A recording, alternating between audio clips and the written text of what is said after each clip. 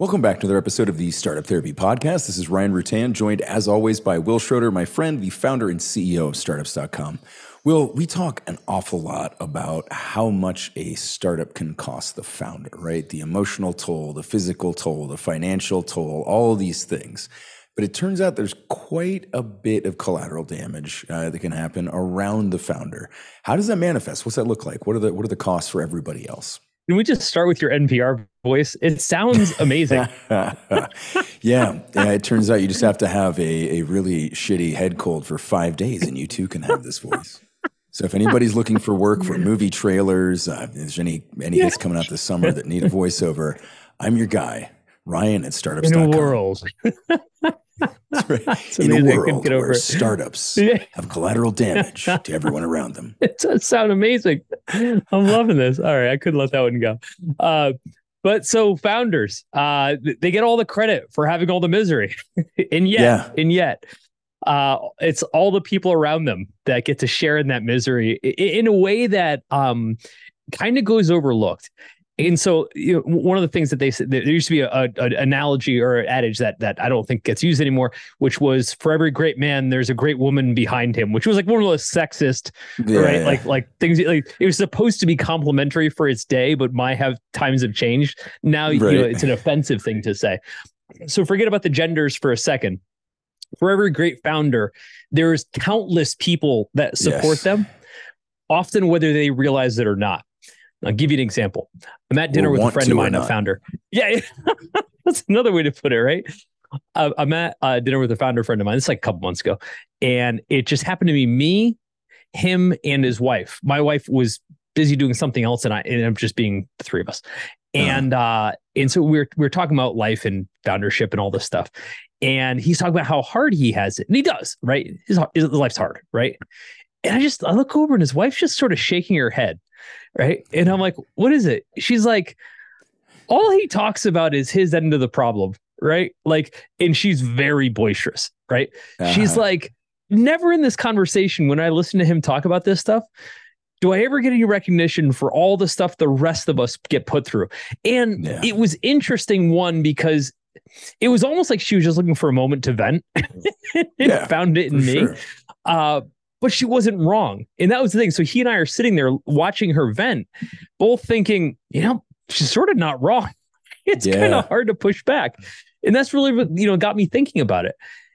And as I look around, look at my support system, I know you look at your own, Ryan, for sure. You wonder what that toll really looks like, Yeah. Curious though, during that conversation, as she started to lay out the various ways in which she sacrificed for the startup to do its thing, Did he seem to recognize it at that point, or was it still kind of like, I don't get it? Was it just that he hadn't considered it, or was he just not kind of, sharing the accolades, or was it some third variant that I'm not thinking of? I think like when you're the one going through the pain firsthand, you're so busy processing that pain. It's really hard. And this is sort of the point of what we're going to talk about today, to step back and say, wait a minute, who else is being caused pain? I'll give you two other examples. And these actually just both, I heard about these in the last month, different friends, different conversations, neither of them founders. One friend talks about how he went through stage 4 lymphoma and made it through the other side, and how his wife divorced him because it was so inconvenient, right? No one appreciates what I'm going through. This is the wife. And it's like, bro, like your husband's dying. But to be fair, but that's my point though. To be fair, like he's literally the most critical condition you can be. And she sounds horrific for being out there complaining about it. But it was hard for her. Yeah, for sure. Right. And she didn't have a voice or a platform to express that. Another case, actually reverse case, where a friend of mine, his wife's going through cancer, and he's complaining about how inconvenient it is for him. And I'm like, bud, she's the one with cancer, right? Take the inconvenience. And so it's amazing to me, again, as founders, how we lack the perspective to truly appreciate and really empathize with how other people are dealing with our struggle and the toll that takes. And I think that's important. It is. It's funny because I think founders so frequently don't get that empathy or that commiseration because the people around them don't necessarily understand all they're going through. We talk about this a lot. And so I think they're so used to getting, zero pity, zero sympathy, zero empathy, that maybe it's hard to turn around. Or like you said, when you're going through the worst of it, you don't look around to see who else is inconvenienced. For example, when my wife was going through the pain of childbirth, she didn't look over to notice whether I was comfortably sleeping in the non-recliner chair in the corner of the room or not. The answer was I was not comfortable at all. And yet on a relative scale, I think I was doing quite well compared to where she was at in that moment. So I get it. Exactly. I joke with my wife all the time. She, talking about pregnancy and stuff. I was like, honestly, I could do pregnancy again. It really was not hard. And then run. She looks at me like, yeah. If you're going to make the baby, let me know. But in this case, I think as founders, by not having a genuine empathy, appreciation, or self-awareness for the toll that we're creating on the people around us, not that we don't have enough shit to deal with, don't get me wrong, but not having that over time lets us forget, to our own detriment, what we're taking away from everyone around us. So I think today would be a good time to talk about, to lay out what are all these different pockets of people in our lives? How are we affecting them? Right? How are we deeply and maybe forever affecting them? How are we ruining relationships? Sure. Founders listening to this, they're used to, how we dig into stuff and like, well, damn, dude, that's probably more than I want to process right now. And it is. Sorry. But that's the point. Yeah. But that's the point. The point is it's always more than we want to process. Sorry if this is inconvenient for you, but it's painful for them. So we're going to talk about it. So let's take it from the top. Let's talk marriage. And again, not everybody that's listening is currently married or will be married. Doesn't matter. In this particular category, this is one of the most painful buckets because nothing derails a marriage like a good old fashioned startup company and everything that comes with it. Right. For sure. If you want to set TNT into a relationship, by all means, start it with a startup. That's the chain reaction you'll get every single time. Yeah, for sure. Yeah, they're not, like you said, they're not exactly marriage enhancers, right? This is not something that's going to magically make the relationship easier, better, more enjoyable. Look, over the long term, maybe, right? When somebody's following their passion, they're doing the thing that they love, right? Your wife is running a startup company and it's absolutely fulfilling, and you have to, bear the brunt of the home life, the family, the whatever else you got to do, the side hustles to keep the financial means going. That can be awful in the short term. Maybe it works out great in the long term. Who knows, right? But there is certainly a toll on those. Like, play it out though. Like with our wives, we're in this relationship. We've just gotten married, let's say. Let's just use this as a moment in time. Which was accurate. Yep, we had. Let's try to create as much new uncertainty and stress as possible. And this is before we might have children, right? Yeah. Let me put all my time into something that makes no money, that is complete uncertainty, that takes all my hours that I would otherwise invest in our relationship, that takes all my focus and attention that I could otherwise be giving to my wife. And now let's put it into something that's got the most explosive outcome possible, which almost statistically is going to guarantee that it's going to send me into depression, anxiety, bankruptcy, and everything else like that. Now let's go kick off a marriage on that and see where that goes. It's all about how you spin it. I just explained it. I was like, look, right after we get married, it's going to be that honeymoon period. We're going to be up all night, every night, working on P&Ls and pitch decks and staffing plans. And so sexy. I know. Yeah. Right. No, and I think that, from our standpoint, we have our eye on the prize, which is the outcome. Like what you talked about. Like, hey, if it works, maybe it was a marriage enhancer, right? Yeah. But it tends to not work. And even when it does, it comes at such an astronomical cost to get there. A lot of marriages don't survive it. And so from, again, being selfish here, we're thinking about ourselves as the founders and how it affects us. Now let's just flip the screen around. Let's talk about our spouses and what it looks like to them. Yeah. For example, this isn't their dream. Correct. Right? They're going to pay for it in our relationship, but it's not their dream. It's like having a kid you don't want. Right? It's like that's what you want. It's not what I want, but I'm going to pay for it. I'm going to, have the emotional connectivity to it. I think that's painful. You know what I mean? For sure. And again, like it's out of their hands. It's not something where even if it works, yeah, there may be some benefit to it, but it's not like they get accolades for the suffering, right? So they're looking at it going, even if this does work, right? Like, is it worth it? I think when we look at the risk reward ratios, and again, especially if we use the actual probabilities of it working out, for somebody who's not getting the benefit as they go through the entire process, but only potentially benefiting at that final moment, it's a lot to handle, right? It's kind of like, why are we doing this, right? We keep pushing this rock up the hill every day, and there's no end in sight. And even the end, it doesn't look all that amazing, right? Basically, I get to stop pushing the rock. What a reward. Right. I could just not push the rock in the first place, right? It'd be a way easier decision. Let's play that out because, again, let's say our wives were starting a business. So we'll use ourselves as the person kind of bearing this brunt. So Nargis, your wife, Sarah, my wife, in both cases, they're starting their dream business.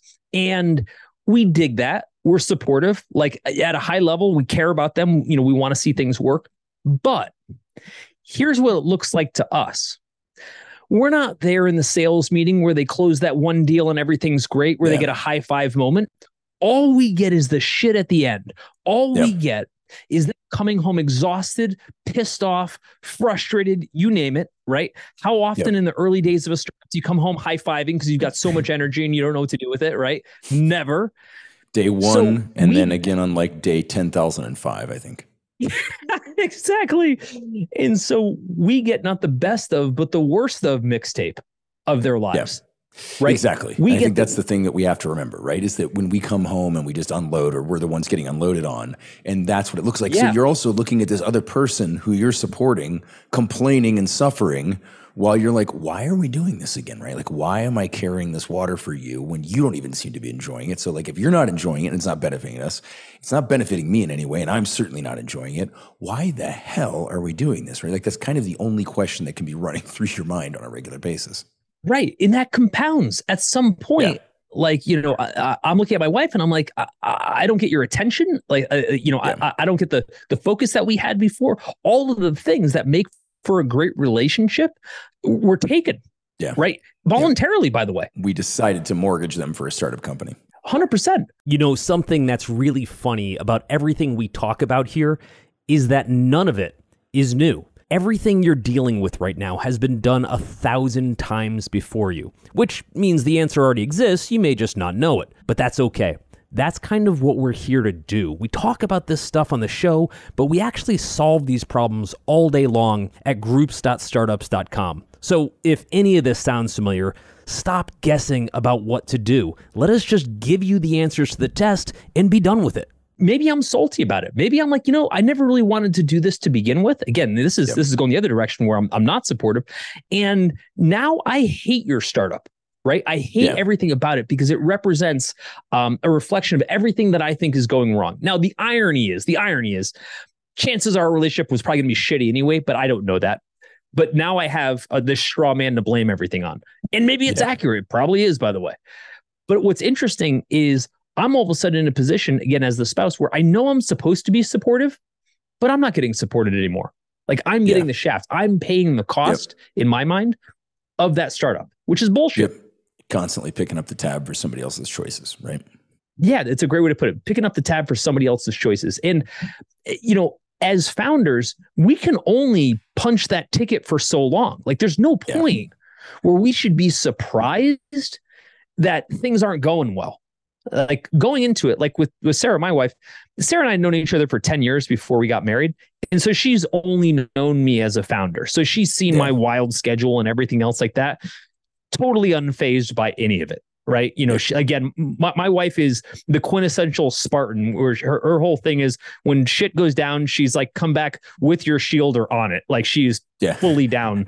And that is so rare. That is so rare. It's awesome. And I appreciate and love her for it, but it's rare. If she felt differently, here's what I'm trying to say. I wouldn't be surprised. I'm surprised that she's supportive. Yeah, for sure. Over such a long period of time too. How do you see it in your relationship? I think it's been very much the same thing, and kind of in the same vein. We were together for quite a while before getting married, and so she'd understood kind of what the pattern of my life from a work perspective looked like, and that it very frequently invaded other parts of life because I let it and I wanted it to. I wasn't, I think I've talked this before on the podcast where I don't believe in work-life balance because that's two opposing forces. I've always tried to create work-life blend where they just kind of seamlessly work together, which that's easy enough to say, and it's actually not that hard to do, but it's a very individual decision, right? When I think about that blend, I'm thinking about how do I blend that, right? It wasn't necessarily a consideration of how do I blend that for everybody else.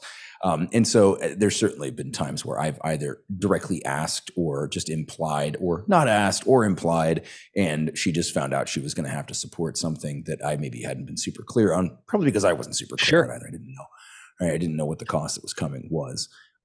But I think in the same way that she sort of understood that and understands the importance to me, and through her caring for me, she cares for the startup companies, right? And she's been there to support and carry and do all the things that I couldn't do, that I would have otherwise been there for if I was in some kind of a 9 to 5. Then we'd be supporting my therapy bill and my sports car and whatever else that I would need to do to justify being alive at this point. I think it's worked out. But it's not been without its challenges, and it's not been without its questions, right? There have definitely been times where it's is this still the right thing to be doing, right? Should we keep going in this path? What other direction could we take? And there's always questions, and they're valid, right? Because again, so much of this goes back to what we project and present, right? I've said this before on the podcast for sure, but communication is the burden of the sender, right? So if we are constantly just communicating the worst parts of it, right? We may have an 80, 90% good day, but there's that one thing that really bugged us or bothered us, and we don't have anybody else we can vent to, moves to the top. And we don't have anybody else we can talk to about this shit, right? We can go to our colleague in the next office, right? That doesn't work. We talked about that before too. Politically within the startup, we don't have other channels and other places we can go and talk about this stuff. So we bring that home and we unload. And so when you do that and all you're presenting is the worst of the cards you've been dealt in any given time, it looks like you're playing a really shitty game with a really shitty hand all the time. And so then that becomes really hard to sustain, right? Like how much emotional energy can you pour into somebody who just comes back to you and is like, oh, it sucked again today. Cool. Right? It's funny. So one of the things I asked Sarah for just this reason, when we sit down and kind of, catch up at the end of the day, I often ask, what's the best thing that happened in your day? Yeah. I say that because our default, if we start comparing notes, they're going to be the shittiest things, right? This person pissed me off and blah, blah, blah, right? And so it's almost forcing the other end of that conversation, just so we don't lose sight right, of that it's not all negative, right? Like, she'll be like, my wife takes care of the kids full time. And so she'll be complaining about something dumb the kids did, right? And I'm like, well, what's the best thing they did today? Right. And it's a quick reminder that, there's good things that happen too. There aren't always. On that note, though, let's talk about the kids. Yeah. Let's talk about what happens to the kiddos in this situation. It's obviously similar. The common thread here is neglect. Right. The problem when we bring kids into the mix is that we're no longer dealing with adults who have the opportunity to not only process how this neglect might be working or maybe why it's working, but also have years behind them and in front of them. When I say that, our kids have a childhood for a very fixed moment in time. Yep. We have a very fixed window. When your little Jack or my little Will walks into the room and says, hey, Dad, I want to play, and it's like 10 a.m. on a Tuesday and we have, shit to do, we often have to say, no, I can't. Got to work, right? Got to go pay some bills. They don't understand that. And they frankly don't care. And they shouldn't, right? They should be focused on being a 4-year-old kid or a 6-year-old kid or whoever they are, or a teenager for that matter, right? But every time I get to send little Will back out of my office, I get into this thing where now I'm like, damn, dude, I don't get that moment back. I don't get that moment back to be able to, to spend that time with them. And more importantly, neither does he. He doesn't. He's got a one shot at a childhood. And what if I go 10 years and I fuck this up? And I look back, I'm like, oh, sorry, dude, missed your childhood, but I got a sweet startup going, right? Like, I'm not okay with that. had a rough conversation last week with a founder. He was talking about, he'd had challenges working from home. When everybody went home, he wasn't loving it in the beginning, right? And a big part of it was the family dynamic. It's like, I'm around all the time now. Everybody's coming and asking for my time. He has 2 little kids. And then we were talking and he's like, yeah, it's gotten way better. It's taken some time, but we've kind of found our cadence, right? They kind of know when the door is closed not to come in. Still happens sometimes, was happening. And then he got to this point where he was kind of like happy about it. And he was like, yeah, and they don't ever, wander in and ask me to play in the middle of the day anymore. And then he paused for a second and he was like, fuck, they don't come in and ask me to play in the middle of the day anymore. And he realized that he's now trained his kids that he's unavailable, right? And he was thinking of that as a benefit until he said it out loud. And he was like, that's not what I wanted. Right? It's not what I wanted. That was a cost that he realized he's now incurred, that he was asking for too, by the way. Like he wanted it to be that way until he got it. And now he's like, oh, damn, right? I just to circle back on something, because you went through a good list. But I think there's one other point there around the kids in this whole thing.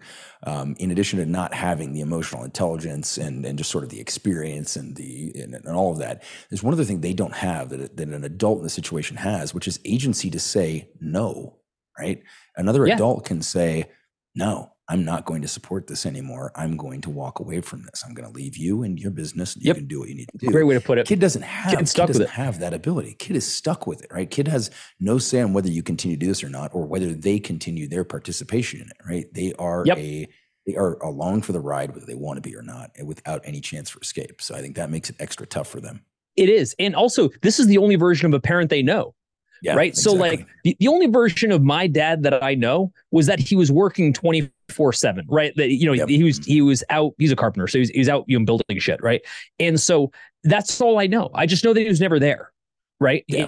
And, a lot of people grew up with that. That's all they know of their parents. Yep. And every single time Will walks into my room, my daughter Summer walks into my office and is like, hey, I want to tell you something, or I want to share something with you.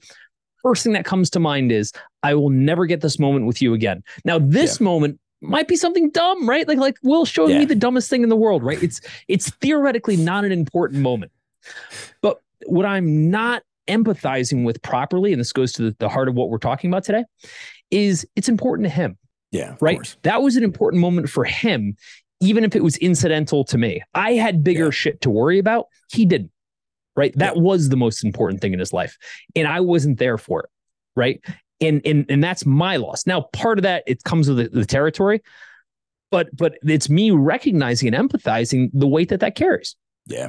A friend's, one of my father's friends put it to me this way once. He was like, look, for you, when the kid walks into the room, you're the all-star, you're the athlete, you're the movie star, you're whoever. They're the one that wants the autograph. To you, each of those moments are just like the last, and you'll sign 1,000 autographs in your life. For them, each one of those moments is like the penultimate, right? That's the thing that they need and want right then. It'll mean a ton to them, whether it does to you or not. And that always stuck with me. That was like, I remember getting that advice. We were 6 or 7 months pregnant at that point, and I was going around and trying to collect as much knowledge around fatherhood as I could. Didn't do any good. Still got hit in the face with a frying pan the minute it happened. And I think that for us as founders, trying to empathize, and I don't think there's like a ton of cold-hearted founders there. I think, most founders would like to be able to spend time with their kids. Yeah. What we're missing, or we lose sight of sometimes, is, hey, I'm not home for dinner, so to speak, or hey, I'm not there for your games, or hey, I'm not there for, you name it. Again, that's a small part of a bigger part of our life, but it's their only childhood. And that's what always sticks in my head, is that if I burn 10 years for a startup, in a successful startup, and I have a great outcome, I only have at most an 18-year window of their youth, of their childhood, right? And depending on how old they were when I started this whole thing, my startup may have come at the expense of their childhood. And that is a tough pill to swallow. Forget about how guilty it makes you feel. Again, that is a very selfish viewpoint. How does it make them feel? Right. Yeah. When they're sitting in therapy and they're like, yeah, my dad's, I guess, the super successful guy, wouldn't know, never saw him. Right. Again, I don't pretend to know the relationship that Elon Musk has with his 12 kids. But I can't imagine, for as much as that guy works, that they got a lot of reps with dad. Maybe they did. Maybe, who knows? Maybe there's 12 of them. All I know. Maybe they all help him build rockets that actually go into space. My kids would be totally down for that. I don't know. Another anecdote was, there's been a lot written and said about Steve Jobs and his relationship to his daughter, et cetera, and how it wasn't great. Right. It was not great. And you look at that and people will approach her. I think her name is Lisa, approach her and say, hey, your dad was this incredible man. It's like, not really. That was my dad. Yeah. Never saw him. He was kind of a jerk when I did see him. Right. Yeah. And what I remember of my dad wasn't what you think your dad is, nor what he thought he was building or how he's going to be insanely great about anything. What an insanely great dad. And guess what? It's the only thing I gave a shit about. Right. Because it's the only one I got. And I bringing to mind a new stat. I'm going to call it CAC. CAC. It's childhood attrition cost, right? And it's real. Oh, Jesus, right? I don't want to track that stat. I don't either, but it's a real thing. To your point, right? There's one window for this. There's a real cost to it, and I'm not sure that there's a calculable ROI that I would want to even think through, right? Oh God, yeah, no, it's terrible. Well, because this is one of those things where it's immutable. There's nothing about taking away from your child's childhood that you're going to feel good about. There's no version where like, good thing I spend less time with my kid, unless your kid's a real dick, which is possible, right? But like short of that, I'm just saying that you're never going to look back and say, oh man, I wish I had less time with my kids. Right. It's such a finite thing. But again, that's being selfish. That's our viewpoint. It's really the other side, which is, man, I really wish my dad, mom, whatever, made more time for me. It's cool that they were doing whatever business that they're doing, but I kind of felt like it would have just been cool to have dad at my baseball game type thing. Right. And that's what my kids are going to remember. And that's what goes through my head when I'm shooing them out of my office for good business reasons. Yep. But every time part of that calculus is, man, what's this mean for my kid? Right. Where does that leave them? Yeah, for sure. Nothing good. No, we talked about this on other podcasts where we were talking about, there's no interest earned on happiness deferred. And particularly when you're doing this to a third party, again, they're not seeing that core benefit. And especially as a kid, they're not looking they don't care. Well, look, startups have a 10-year life cycle, right? So at the end of this 10 years, that'll be great. Right. When I'm 14, this will be fantastic. Right. They don't care. Yeah. Right. Shit. And there was, I saw something a few weeks ago where somebody was asking their kids, it was something on social media, which I'm rarely on, but somebody on social media had this video where they were asking their kids, hey, do you remember your 6th birthday? You remember your 6th birthday party? Right? What happened? And they told them, grandma was there and then you took us and we did, we went bowling or whatever it was. They could tell the story. And he's like, do you remember what I got you? Do you remember the presents we got you? No. He repeated this 4 or 5 times with different kids and different ages. And they never remembered any of the stuff, right? So these tangible things that we're trying to achieve with our startup have no bearing on this kid, right? They will have no impact. And yet they will absolutely remember the time you spent with them, or conversely, they won't have those memories if you don't, right? And so then there will be nothing 100%. To remember from the child. So there's a huge cost. I don't remember what I got for any of those birthdays, but I sure as hell remember if my parents were there. Right. And they weren't always there. And so those things, those are the things that burn it in your mind, and that weight is real. Let's talk about friendships. Let's take it to another level. Just trying to maintain basic friendships, right? Just basic friendships. Now, I'm gonna separate this from family. We can cover that at some other topic, but specific to friendships. These are just people that have been my best friend forever, or somebody I've known since childhood, or somebody I've known since college. Just somebody that's a really important part of my life. What happens to them? I feel like they're almost the first casualty. Does that make sense?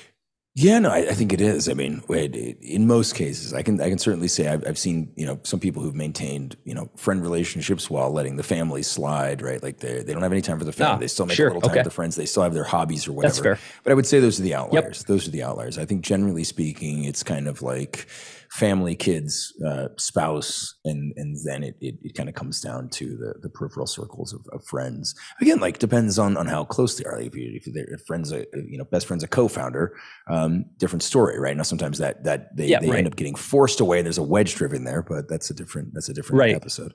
So yeah, I think that it's often the first to go, and it's often very abrupt, right? This is the thing about a startup company, is that once it starts to consume, it eats fast. Right. It doesn't take a lot of time to build up. This isn't something where it's you used to come, twice a week to play poker, and now he's only coming twice a month, right? Or whatever it is. It's just like we were there one day, then you started a startup, and now you're not, right? You're just like the kid who left school. Like where did he go? Where did she go? So I think that's a big part of it. And I think there's a high, because we're, again, trying to consider the other side of this, right? I understand why the founder does that, right? You get consumed.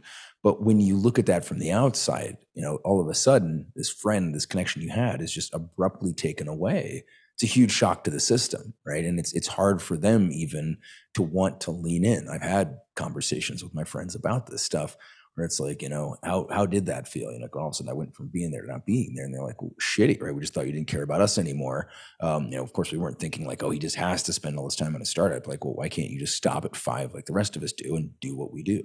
You could, maybe, kind of, sometimes, but not always. I think what's interesting is if you take these 3 buckets that we're talking about, you got family, you've got kids, and you've got friends.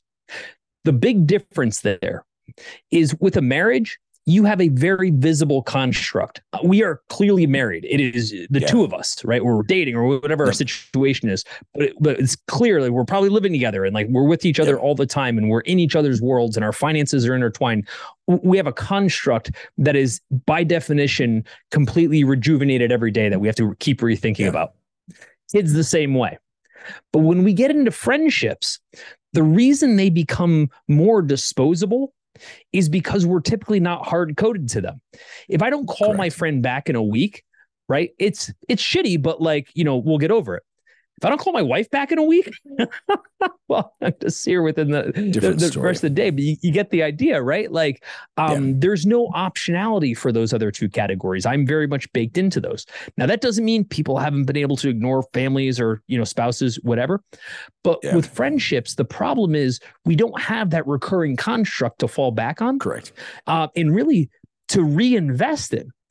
So it often looks something like this. Ryan, you and I go start a company.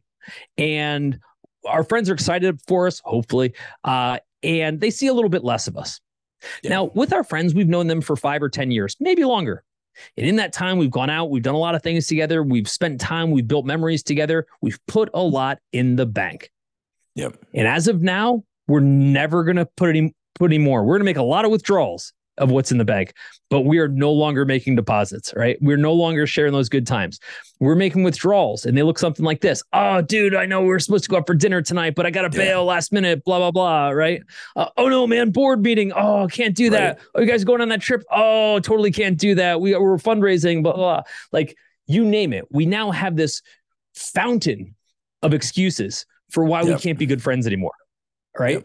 And a couple of them at first, making withdrawals from the bank. Yeah, dude, we got a lot in the bank here, right? I'll make it up to you next time. How many withdrawals can we make without making any more deposits until that relationship is straight up bankrupt? Right. And that's actually what this comes down to. It's wearing the relationships down until they go bankrupt. And the people on the other side of it going like, dude, you're not even trying anymore. That's the problem. I just had this kind of thrown in my face a few weeks ago, and it wasn't done with any malice. But I had reached out to a friend that I hadn't talked to in a while, and was saying, it'd be great to catch up. And he said, catch up? Oh, we got to start all the way over again. We haven't talked in forever, right? And I thought that was a really interesting way of putting it. I hadn't thought of it that way myself, but when he dropped that on me, that is an interesting way of putting it. That's accurate, right? Because I had essentially withdrawn everything from that bank at that point. Because we hadn't talked in a long time. There'd been those attempts, right? It was like, oh, let's talk this weekend. Yeah, that'll be good. And then it didn't happen, right? Oh, let's jump on the phone next week. Let's do a Zoom call. Hey, when are you going to be up in the US? When are you going to, right? And there were just all these like failed starts, and all of those are types of withdrawals. I think there's something else here, kind of rolling back to what you said about the family, the spouse. Of course, all of these things are predicated on some level of mutual investment, right? We have to be investing. Otherwise, if it's just all one-sided, nobody's going to do this. But there's a very different commitment level there. And I think that where, the spouse will continue to make one-sided investments, knowing or believing that there'll be some return on that in the longer term, that will continue to happen. Right. Yeah, I agree. Kids, again, they don't have a choice. The kids are just going to be there, and they're just going to invest in you because that's what they have. They're thrusting it. The friends, on the other hand, the minute you're not mutually investing alongside them, the transaction doesn't work anymore, right? Not to boil friendships down to transactional mathematics, but like there is some degree of that, like, because we only have so much time to invest, right? And we only have so much time and emotion to invest. We're not going to keep investing into somebody who doesn't show up. And so at some point, the cost stacks up. There's also no upside, right? Correct. If my friend does really, really well with their startup, good for them, right? Yeah. All I get is the shit. I just don't see them anymore. Maybe you'll have a nicer girl the next time I come to a barbecue there. Cool. Yeah, right. And not to be selfish about it, I'm just like, in the case of our spouses and we're building something together, we both benefit from some of the heartache. So you could kind of look at it, right? What do you think about this? So is there, and I'm not justifying or trying to pick this apart, but like, is there some sense, like, and I'm just wondering, like, because of the cause of this, right?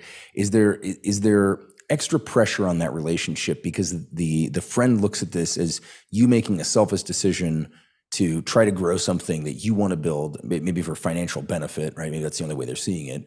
And is that part of that? Is that part of that thought dynamic? Is that part of why it's hard, right? That there's not jealousy that, you might achieve something that I'm not going to, but just sort of you chose this opportunity to grow something over me. Is that harder for people to deal with, I wonder? Of course it is. No, and I wouldn't downplay the success part. We're all wildly self-conscious about our own success and our validation and our self-worth. So if you're out making a great life for yourself at the expense of our friendship, that doesn't sound very awesome. It sounds great for you. It sounds shitty for me. It doesn't feel like something I want to double down on. Right. I want to be a good friend and I want things to work well, but let's not forget that this is for your benefit at my cost. There's nothing else to it. There's no upside for me. And again, not to be selfish about it, but everything has a give and take to it. If what you're saying is, hey, I'll be around for you as a friend when I feel like it. And I'm like, oh, that's cool. Right. You used to be around all the time and now you're not around ever. Right. That doesn't feel great. Yeah. It's funny. I'm thinking back to comments now made by friends about other friends, right? Where it's like, it's, they never show up. Right. Now, sometimes there's a caveat, right? He's not going to be here tonight. No, he's still dealing with, right. And they'll drop something in, right. They'll be like, the financial hardships the family's going through, the sick parent, the whatever, right. There's some caveat there that's a bit of an excuse. It's like the get out of jail free card, right? You're not here, but we get it. I rarely hear that when it's something where, and again, we've talked about this before too, which is that a lot of times people look at what startup founders do as this self-imposed punishment, right? We chose to do this. You picked this life. Right? This life didn't pick you. You decided to do this shit and this is the cost. So, correct. Eat it. Suck it up, it's right? Cost to deal with, right?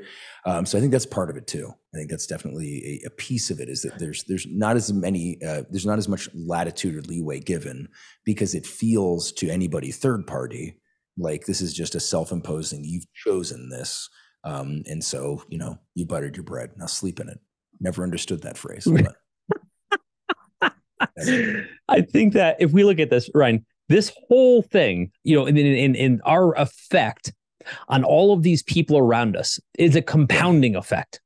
For sure. Because every single time we make one of those withdrawals and we don't have a deposit to back it up, it gets worse and worse and worse. And what happens over time is the people around us start to create this expectation that we're not the kind of person that makes deposits in the relationship anymore. And they start looking at our relationship and they start to say, you know what?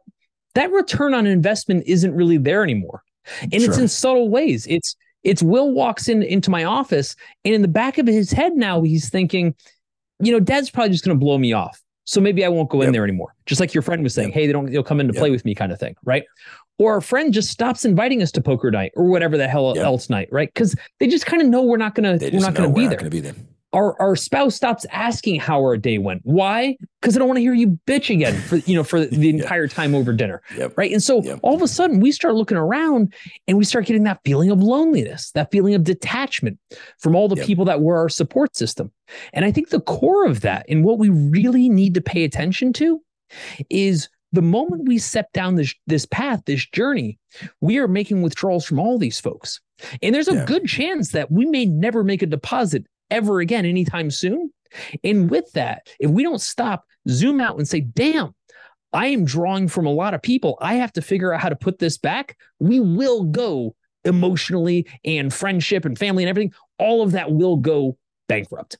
So in addition to all the stuff related to founder groups, you've also got full access to everything on startups.com. That includes all of our education tracks, which will be funding, customer acquisition, even how to manage your monthly financiers. There's so much stuff in there. All of our software, including BizPlan for putting together detailed business plans and financials, LaunchRock for attracting early customers, and of course, Fundable for attracting investment capital. When you log into the startups.com site, you'll find all of these resources available.